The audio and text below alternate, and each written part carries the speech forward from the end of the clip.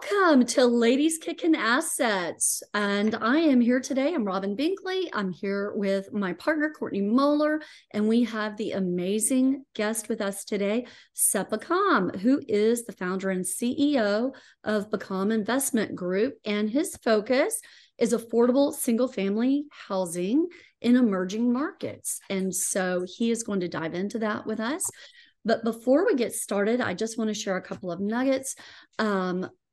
We are going to talk about some things, but we are not your CPA or your attorney. And so we would ask that you would take those nuggets and go talk to those experts who are licensed in those fields. We also ask that you would too subscribe and like Ladies Kicking Assets. And Sep is going to tell us how we can all reach out to him towards the end. And we would love for you to email everyone and just give us some opportunities to share with you some projects that we're in and some information. I know Sep has a plethora of information that he's put together, a lot of educational pieces. So I look forward to hearing about that. So I have spoken enough. Welcome, welcome, Sep. So glad you're here with us. Thank you, Robin. Thank you, Courtney. Pleasure to be here. Yeah, we're so excited to have you. And I'm so excited to kind of dig in and really talk about all of the different things that you're involved in, because this is a space that I have not, an avenue I haven't been down myself. And I think when people, think about investing in real estate, they initially think about single family homes. So I'd love to kind of talk maybe a little bit about how you evolved into that space and what that looks at now. Because when I heard the other day how many properties that you own and are managing, my mind was blown. So that's super exciting. Thank you. Yeah, well, it's I'll say single family and especially affordable housing. I think those two asset classes are the most misunderstood asset classes nowadays. There's no Grant Cardone beating his chest or her chest, proclaiming that single family is amazing and all that, right? The direction tends to go one way. It tends to be people get into single family and then they're like, oh, well, I got to get into multi, or they get accidentally into affordable housing and they're like, I'm never going to do that again. I'm going to get into A and B class.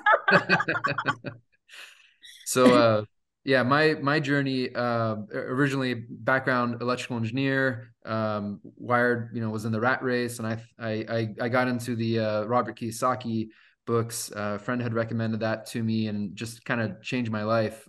It was literally like the red pill, blue pill moment from the Matrix, right? Like blue pills, you just keep trading time for money. You stay in the rat race. You get told when you can go on vacation, when you can take a bathroom break, who you can work with, and whether or not that's even the reason you're put on the planet. And the red pill is you control your destiny. Like you go serve the market, and if you deliver value, then you get rewarded for it.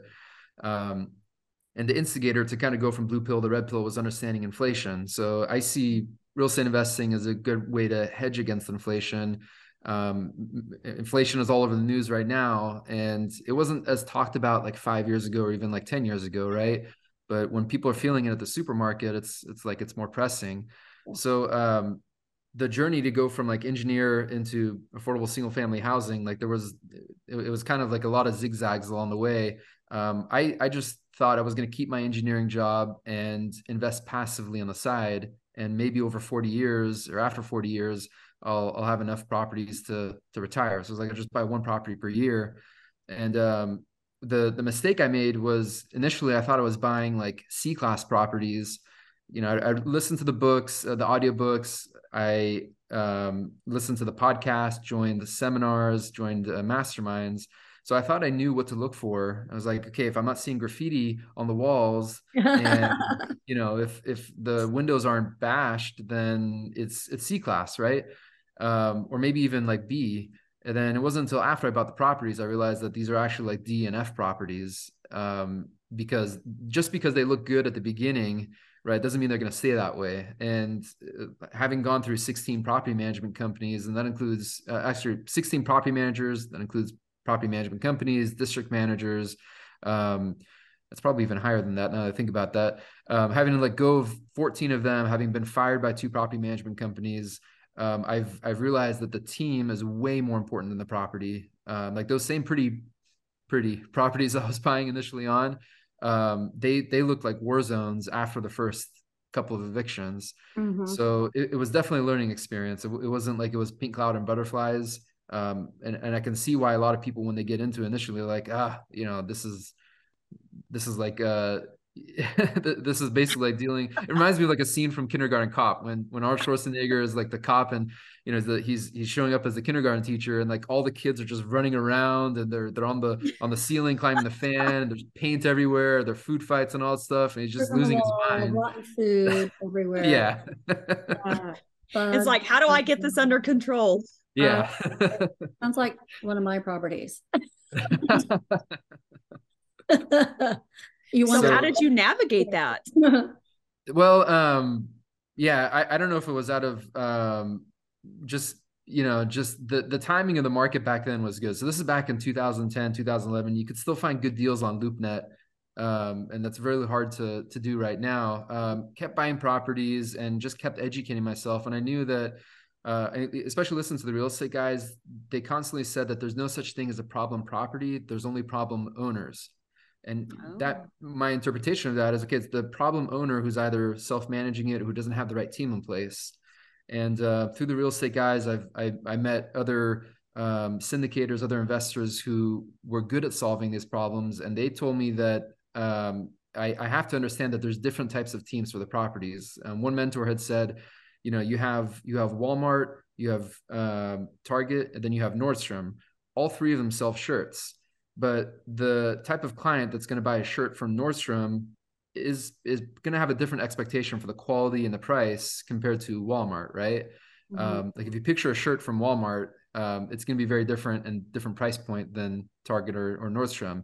And a mistake is having a Nordstrom property manager manage a Walmart property. Right, so or true. giving so true. a Nordstrom property to a Walmart property manager, right? Because like Nordstrom property, for example, like a property in Beverly Hills, that tenant will call in if the garage door opener doesn't have the right batteries, or they'll call in if the neighbor across the street is not mowing their lawn, right? There's a different level of expectation. But C class, they'll change the batteries themselves. Like they'll call in when the heat doesn't work, or they'll call in when there's a broken window, like something more more severe, right? And when I had that mismatch, that was that was probably the biggest reason. Not blaming them as the teams, but I just didn't have the right people in the bus, as Jim Collins would say. Mm-hmm. And Russ Gray says too, is like, you want to find properties, instead of just finding properties first and then finding a property manager, go find property managers and then ask them, hey, what type of properties can I give to you to manage? Like, what would be the best properties for you guys to manage? And over years, interesting approach. Yeah. Because I think that comes to, when you're trying to put your team together and making sure that everybody's kind of, complementary and, picking up, where you're maybe weak in some areas. I guess that's part of building that team and having that team in place so that you can go in and, take care of whatever property or, investment opportunity you're moving into. So that's great. Right. A quick question, Sep. When you were talking about your journey, when you started out, were you buying single family homes yourself with your own money, or at what point did you morph? I'm so glad that you just asked that, because I was wondering the same thing. Yeah, because I for example, I didn't know anything about syndicating till a little over 2 years ago. I had not heard the term. Courtney kind of in that same window of time. And so I'm just curious how you did that.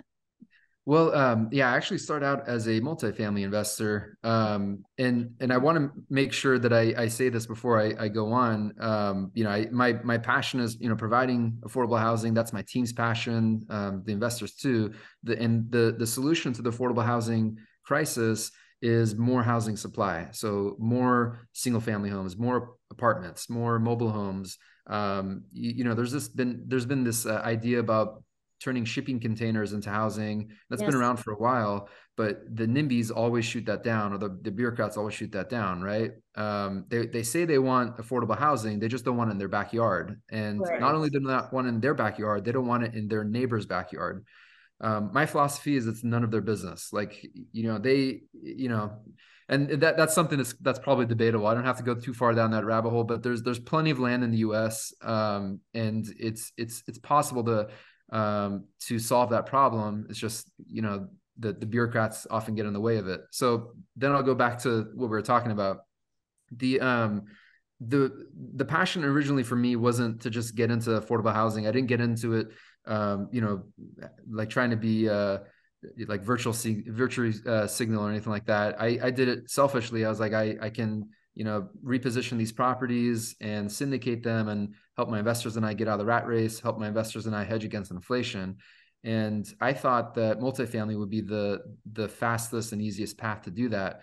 So I had some friends in my mastermind. This is actually part of the Real Estate Guys' mentoring club back in the day. And they were doing single family at the same time. Like they had just started doing single family. They had more experience than I did, but they were buying houses in Atlanta. And the same time I was, repositioning and buying apartments in Phoenix. Originally I started with my own money, just buying fourplexes. I bought them from turnkey providers. I learned really quickly that there's no such thing as a turnkey property. Because they'll sell you and that's actually a big difference between turnkey and syndication is the turnkey providers will make it sound like you just buy the property and it's just going to automatically cash flow.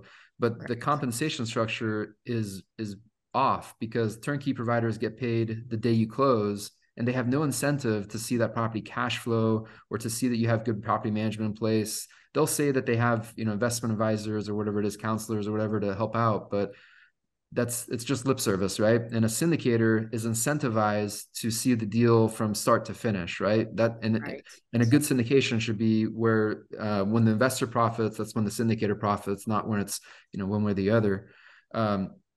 So back to the the mistakes, buying turnkey fourplexes and then apartment buildings, and it for single family, it's it's a lot faster. That's kind of what I realized. With the multifamily, especially in the affordable housing aspect of it, you have to reposition the property. You have to reposition whatever property is. If it's an apartment complex, mobile home park, or a single family house, it's got to be made resilient so it can withstand tenants that aren't going to treat it the same way as like a Nordstrom tenant, right?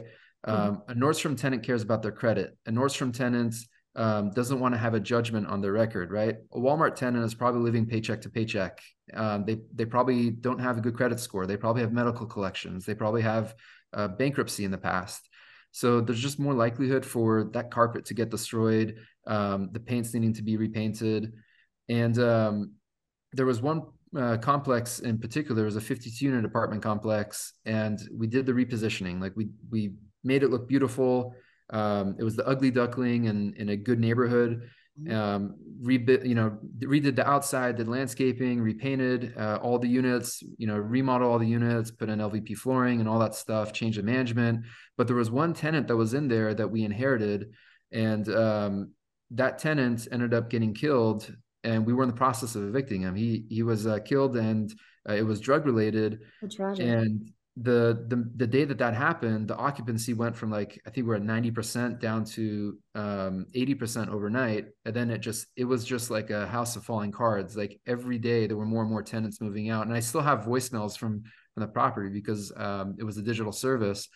And I remember the phone calls that those tenants were leaving. It's like, I can't stay at this property because there's bullets coming in through here. Like, I don't care if you guys are going to keep my deposit. Like, I'm not going to keep my kids at this property. Yeah. And I sympathize for him. Well, we can't control who our tenants hang out with, right? That tenant that got murdered wasn't hanging out with people that are going to Star Trek conventions. They weren't hanging out with people who were into podcasts like Ladies Kicking Assets, right? They're probably into like, Breaking Bad. Nothing wrong with that. And it's a great show, but actually, I think they weren't just they weren't just watching the show; they were trying to do it in real life. Yeah. So that's just it's unfortunate, but you reap what you sow, right? It's not that the property is jinxed and that just happens, right? So what we can do as the investor is do the credit screening, do the criminal background screening to prevent those types of tenants coming in. what we should have done is just completely vacated that property from day one and not try to work with tenants that a slumlord had let in previously. So when we finally got him out, crime went down, but our occupancy was down. So we're at like 50% occupancy, and we had a balloon on a mortgage, and the bank's like, hey, we can't refinance this property until you get it back up to 80. And that was the kind of the paradigm shift. It was like, we went through like 3 years of, agony, had gone through 4 property management companies, had the property on the news, had multiple drive-by shootings. Like, we fixed the crime problem. Crime was down 95%. It's safe now, but just because the occupancy wasn't there and there was that one unit that had that reputation, it ruined that exit plan, or it delayed it, I should say. We had to rebrand the property. We had to change management companies, and we got it fixed. But if that was 50 houses and the same thing happened, if there was a drive-by shooting on one house, it doesn't affect the other 49 houses. Right. And we didn't have to wait 3 years to pull the equity out of those houses. Like, it doesn't take 3 years to remodel, a 1,200 square foot house. Mm-hmm. So you can keep them occupied, and you can kind of be more strategic with it. So not right or wrong, but just for, we like doing more of the heavy repositionings. The single family was I guess more aligned for being able to serve their affordable housing need. Mm-hmm. Mm-hmm. Wow, interesting background. Yeah, I guess I've never really thought about how, something like that and affecting that. So that's such an interesting take. My brain is going in several different directions now. So now mostly you're in single family home. Are you in any multifamily anymore? Most of my investor friends are multifamily syndicators. I know you guys are pretty active with the two, and I kind of look at it as like single family portfolios, right? So we're not just doing like one house in a market. Right. We're doing kind of like scattered multifamily. So instead of like vertical building, it's more like a horizontal. Mm-hmm. I'd gone through multifamily trainings and masterminds, and I don't think I could be doing what I'm doing now without having that background. Because I think if you know how to be a multifamily operator, mm-hmm. then single family is easier, right? Because multifamily, you have to boost up that NOI for the property to get the highest profit out of it, right? Commercial appraisals, so it's just based on the income, right? That's what leads to the value. Versus single family, it's just based on the comps. But if you can apply that business mindset to single family, then you can really stand out of a neighborhood of like mom and pop investors or slumlords, because they're just looking at trying to keep things as cheap as possible instead of trying to make the properties as resilient as possible and more as profitable as possible, without having to milk the tenants, on their budget. Sure. I know in multifamily, we saw, there was so much competition in the market over the course of this last couple of years. And I know, personally where I am in the Dallas-Fort Worth area, single family was the same. Are you starting to see that change and shift in the markets that you're in? So the institutional investors have slowed down, depending on who you ask. I think that I've heard that they own between 2 to 5% of all the single family rental houses. Mm-hmm. So I think what the US population is about 330 million Americans, and the rental housing stock on single family is about 17 million houses. So the institutional investors own about 700,000 houses. Sounds like a big number, but it's not that much. So sure. They haven't been liquidating. We've seen more portfolios come for sale, and just they've kind of slowed down. But the mom and pops are still buying. The funds like us, we're still buying, and it's more competitive when the property looks nice. Oh, sorry, you were going to say, Robin? Oh, no. I'm just listening. Maybe it was an echo. Sorry.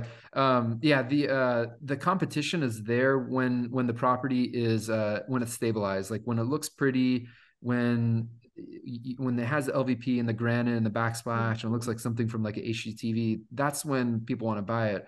But when it looks like an ugly duckling, that's not when that's generally when the hedge funds don't have an appetite for it. That's when the homeowners don't have an appetite for it, and the renters too. So just personal philosophies. I don't like getting into bidding wars. I like to be like the only bidder on the property. Mm-hmm. because then it's like you can have that secret sauce to basically improve it to make it so it's something that people will want to bid on or want to rent and move into. Mm-hmm. So what markets are you really looking to grow into? And where do you have the bulk of your properties at currently?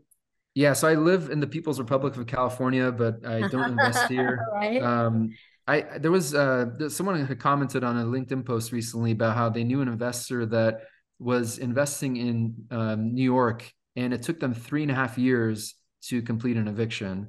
So unless there was a big pile of equity in a deal in New York, like it would be very hard for me to move into a market where there's just so much bureaucracy and it's so anti-capitalistic and anti-landlord. So generally we like to be in like red states. So pro-business, pro-landlord, Jacksonville, Florida, Kansas City, Missouri, and on the Kansas side, Richmond, Virginia. We still have some properties in Phoenix. Regrettably, sold off most of those. I wish we would have kept them. But those markets, like, you know, if a tenant is not paying rent, it doesn't take a year like California can, or, you know, 3.5 years like New York. It did take a lot longer with the eviction moratorium, but they, you know, people over there understand economics. So it's like they understand if someone is stealing, then it's not something that they want to encourage. Sure. Wow. That's so interesting. Where do you see, you know, yourself going? I mean, I know we're talking about red states, pro-business, pro-landlord, but where do you see some future opportunities for your investment group? I love that you're asking that, because there's so much, you know, economic uncertainty and people are kind of not sure what to do with their money. So yeah, that's such a great question. Yeah, great question. As far as like expanding out to new markets, like the teams that we work with, like the property management teams, and actually one of the construction teams, like they're scalable where they already have a geographic footprint in other markets, in like Texas markets. And we were in San Antonio before. Still love Texas, but we don't have any properties there currently. For us to go to a new market, a Texas, a Birmingham, or Indianapolis or St. Louis, we just want to make sure that the team is there, because then to get the deal flow, it's pretty easy from like wholesalers or from the brokers out there. But still very bullish as far as like the affordable housing demand. Like our customer is not the home buyer looking to buy these houses. Like everything is buy and hold. Like our customer is the tenant. Like, so when we do a repositioning, you know, we want to follow like Ken McElroy and Robert Kiyosaki's model, that whole infinite return model, right? Like that's kind of like the North Star. Buy a property, value add, refinance it, pull out the equity and keep it. And as long as there's demand for that rental, then we'll keep doing that. And the demand for those rentals is actually, it's higher now than it was a year ago or 5 years ago. We're seeing more people have roommates. We're seeing more people move in with their significant other. And, you know, there's even people who are downsizing. You know, like if you have 3 kids, you can't really, that's kind of hard to manage in like a studio or like a 1-bed apartment. So that's not something that we're seeing like slowing down. I mean, if anything, you know, if inflation gets worse and if the economy gets worse, you know, if there's more bank collapses or whatever it be, I don't think that people are going to have more demand for like mansions in Beverly Hills. I think there's going to be more demand for workforce housing and for the affordable side of it as well.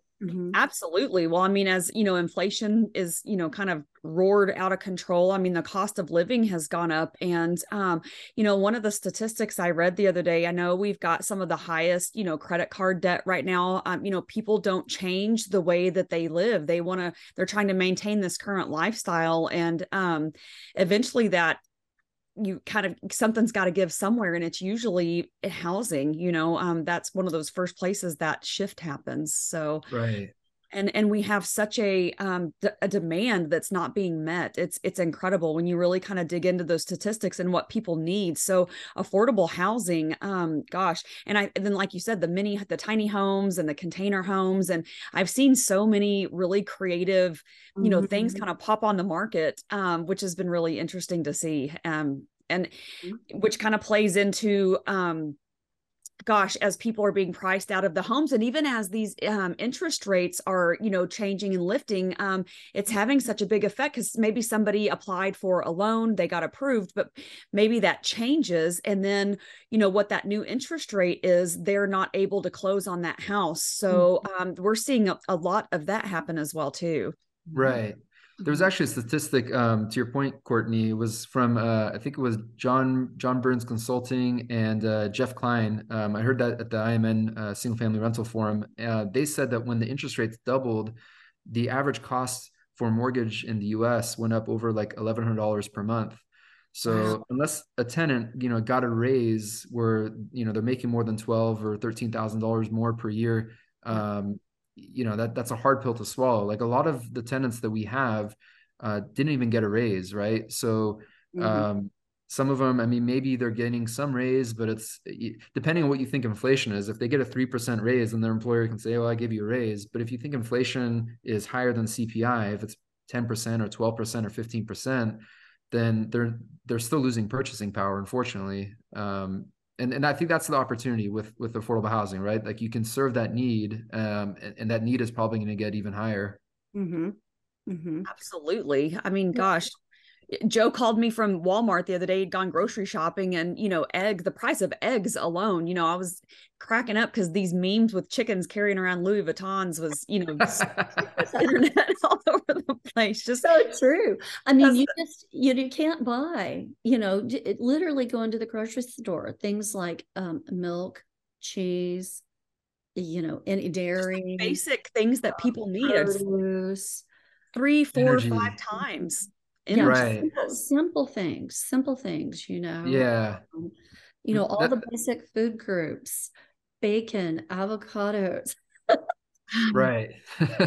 queso, guacamole, the things that you must have, Well, Sep, you have shared so much with us. I mean, just some nuggets that you've said that I just have really resonated with me. You've talked about creative ways that people are figuring out how to afford housing, living with friends, changing the way they live, downsizing.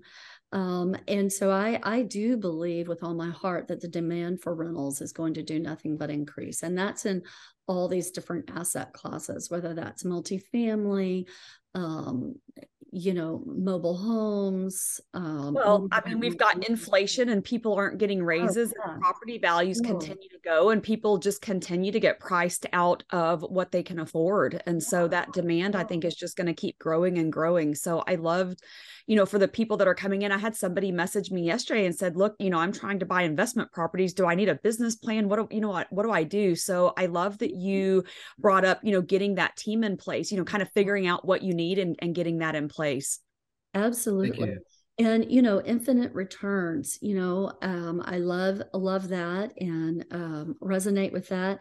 Red states, pro business, pro landlord, and emerging markets, such key points. Well, I want to thank you for your time. Sep, you want to share with our listeners and our viewers on how they can get in touch with you? And easy to get in touch with you. How can we do that? Sure. Well, I attend a lot of the events that Robin and Brett and Courtney attend too. Part of the same mastermind, so get an awesome privilege to spend time with you guys. I'm looking forward to it. Likewise. Yeah. You could reach me at sep@bekaminvest.com. And I'm also pretty active on Facebook and LinkedIn. especially with memes. If you like anything like memes, like We economics do. related. We So. do. We We're gonna have you back. I know the real estate guys have their Halloween horror stories, and you're like the leader, the leader of the pack. Yeah, we're gonna have to do that sometime. We should definitely do that sometime. We love it. should. Let's schedule that. Well, gosh. Well, thanks so much for your time. It's been a pleasure. And we just ask viewers, please like and subscribe. Ladies Kicking Assets. Share these nuggets with your friends, and please share Sep's contact and how to reach him. He has just got so much information out there. It's just and always bringing value to everybody. Always. Thank you. Always say that. How can I bring value? How can I add value? So thank you. You've added value to us today. So thank you so much. Appreciate you both. Thank you, guys. Thank you.